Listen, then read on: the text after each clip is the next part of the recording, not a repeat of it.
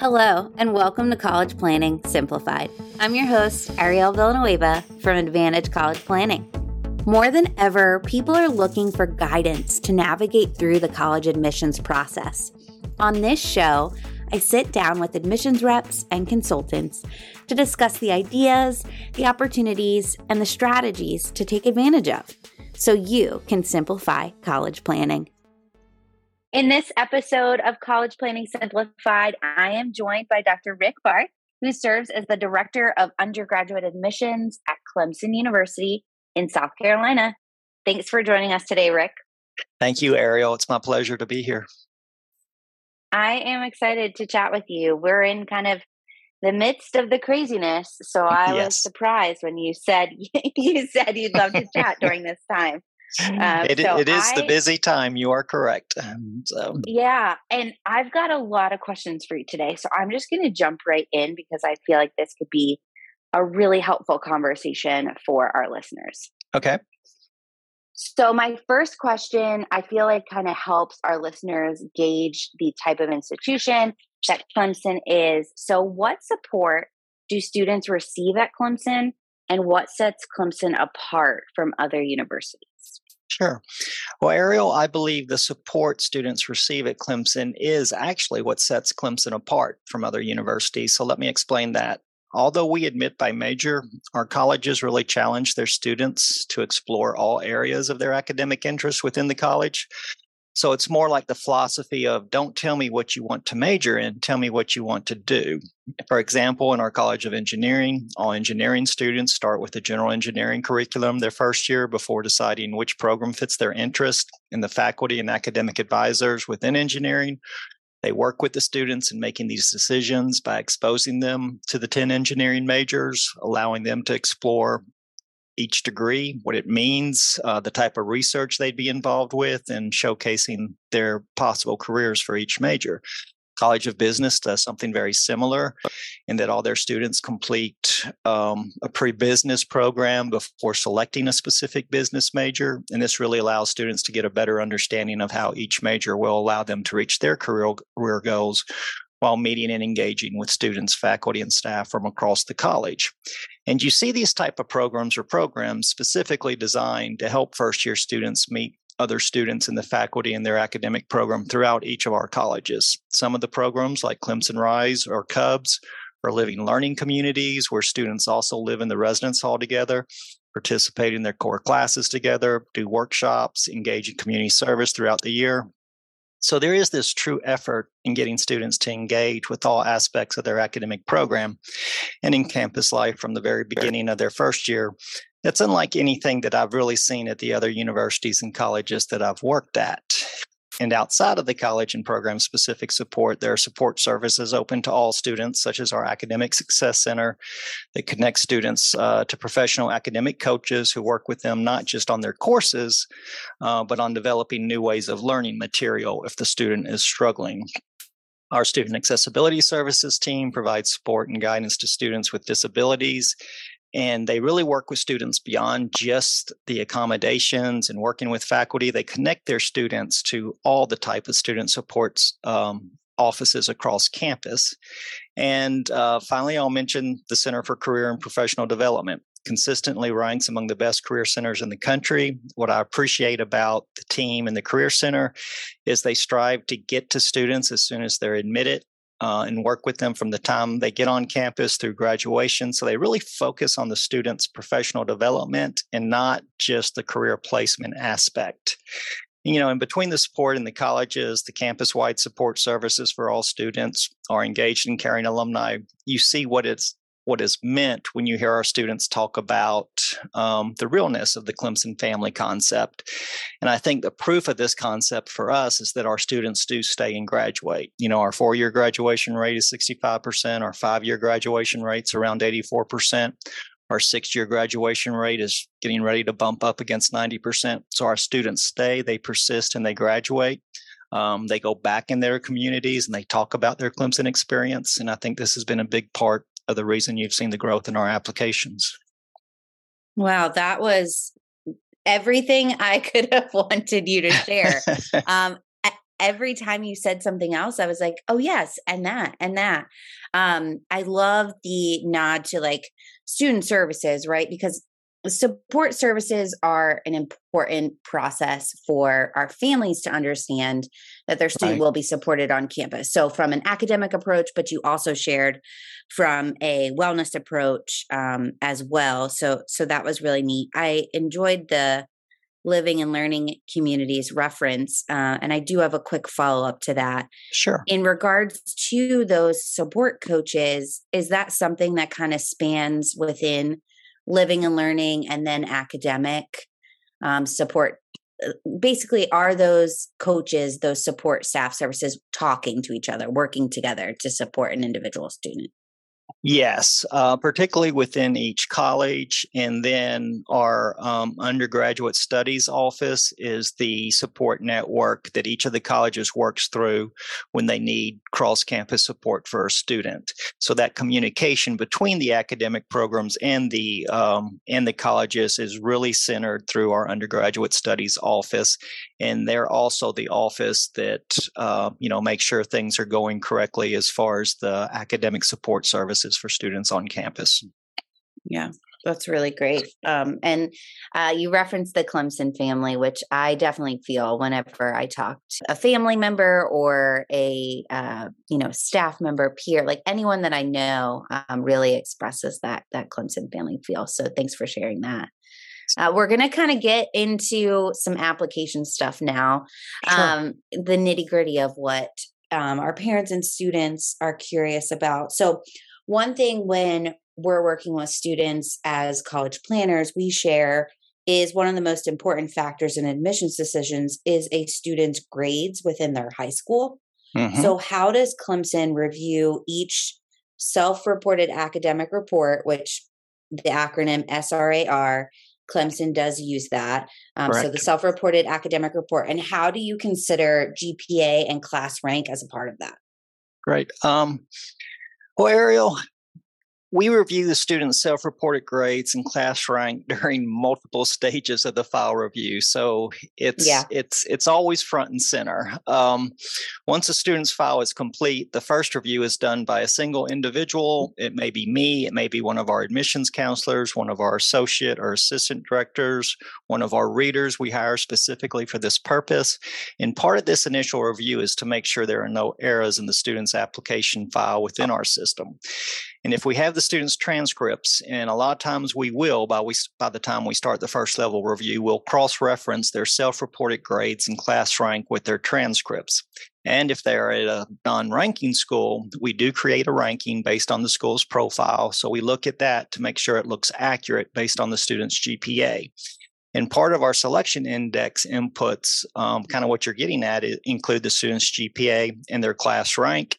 If they want their test scores considered, it also includes the test scores. And if the students are test optional, then there's a little bit heavier weight on the class rank. So we review that part of the selection index compared to the student's grades, rank, test score to make sure that that part of the selection index looks correct in light of the student's data. And while one of the purposes of this initial review is to make sure the files are accurate so that they can go to the review committee, it also provides the opportunity for the initial reviewer to make comments and even make a recommendation for an admission decision at that point. So if a student's GPA or rank is slightly below what is competitive, the reviewer can make comments supporting the student based on factors such as the student's activities or their personal statement. Then once the first read is completed, the committee selection process has several steps, all involving the high school GPA and class rank to some extent. The first step is an analysis that uses the selection index, which GPA and rank feeds into, as well as other factors, to automatically put in an admit for a certain selection index score or higher, or put in a summer start, bridge, or wait list for lower selection indexes. And these classifications are then reviewed in a number of ways by various staff, but this review is almost exclusively done within the framework of reviewing students within their high school. So the main committee will review all in-state schools and any of the out-of-state schools that have a significant number of applicants. Then different work groups within the office are doing the same review with our out-of-state schools with smaller numbers of students. Then each of these smaller work groups come to the overall committee with their recommendations for changes within the schools they review. So that initial analysis is always changing. And there are a lot of factors to consider during these reviews. For example, since we admit by major, it is much more difficult to get into a program such as nursing that only admits a small number of students compared to a program such as engineering that will admit over 1,000 first-year students. Then after all files are reviewed, through this high school review process, the committee goes back through and reviews readers' comments from the first review, and that plays into the final decision as well. All that to say, while there are other factors in the review, kind of what you're getting at, the GPA and class rank are weighted heavily in the selection index. And if a student is text optional, the class rank is weighted even heavier. So for Clemson and many other institutions, your guidance for students in this area, I think, is very accurate.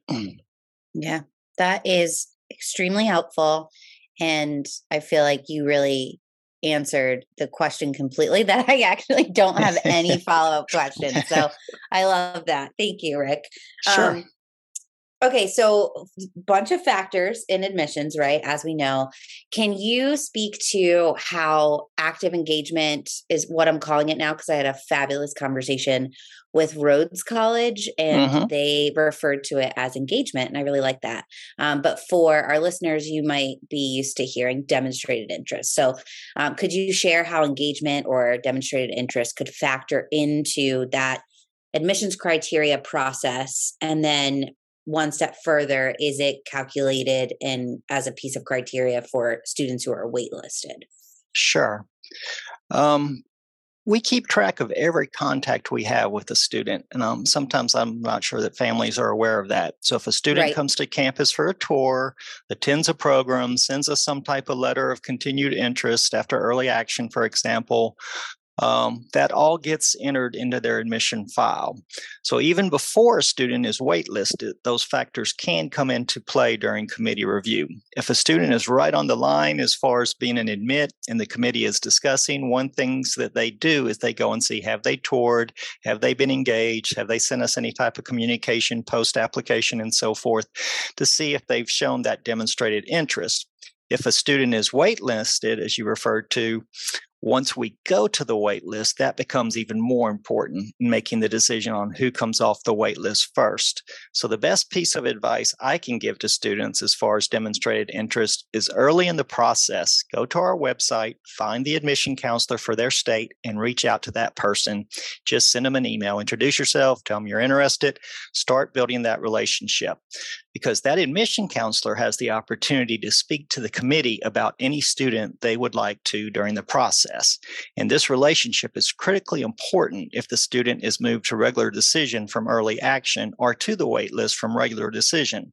Because if they have that relationship, then the student can send their letter of continued interest to that admission counselor, which is much more effective than sending it to me as director or sending it to the president's office. You know, when families do that, they go straight to the top.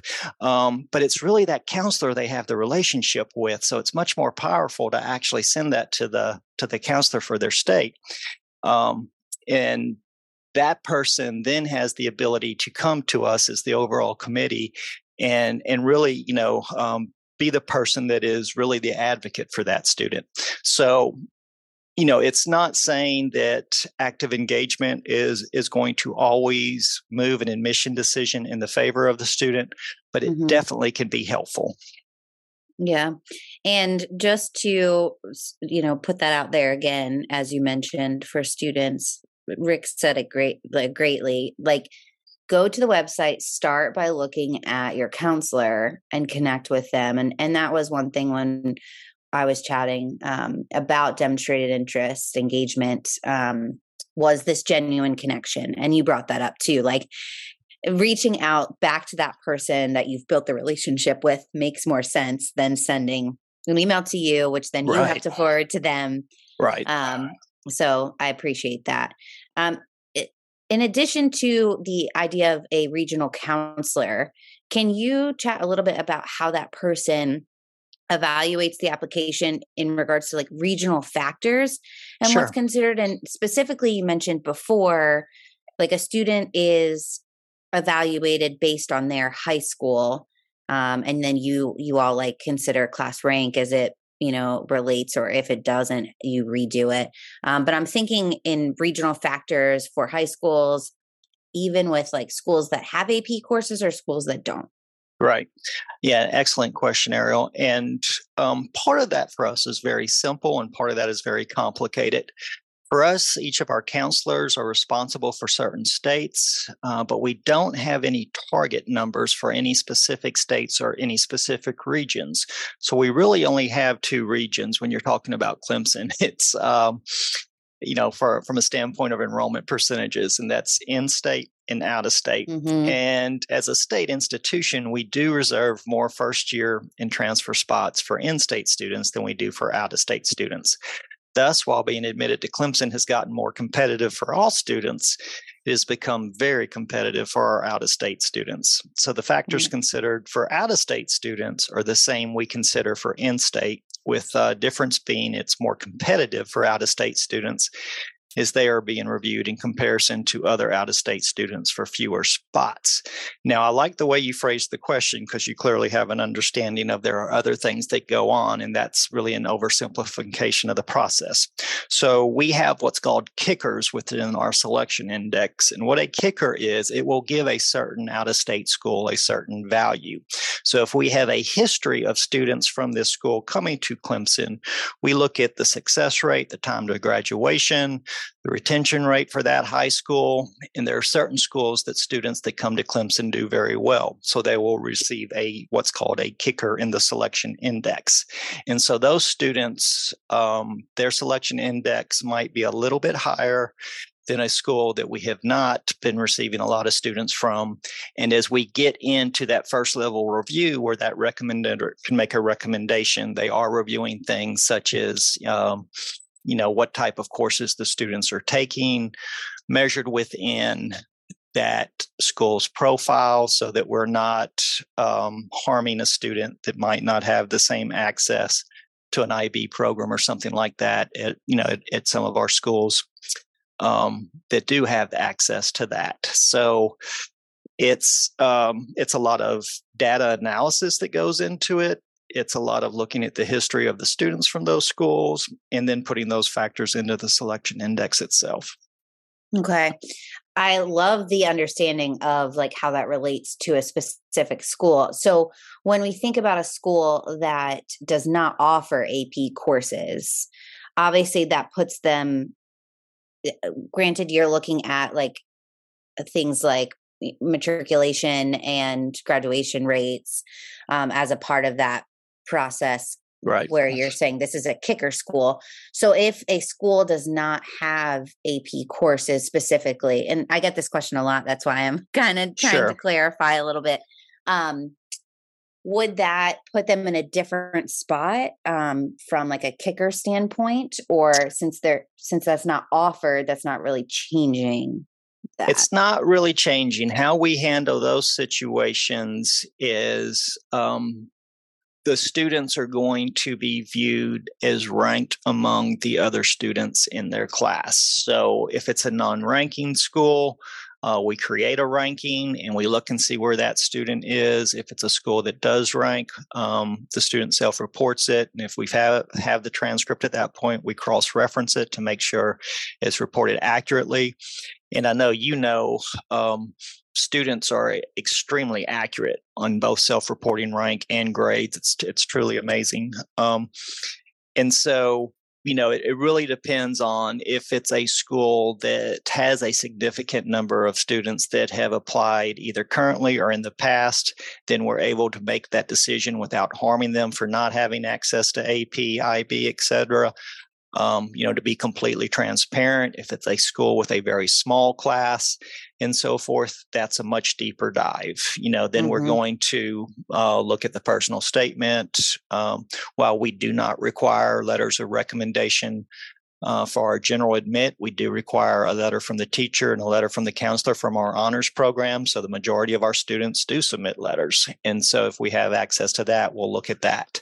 So it's not a perfect system, but that is the more challenging, the smaller schools that we have not received students from in the past. that's a deeper dive, a more difficult decision. They are not harmed by not having the AP, but clearly they're not helped by having a kicker either. Right. Okay. Thank you for clarifying that. My last question, and hopefully could be a fun one. We'll see. What was the most surprising thing during this application cycle?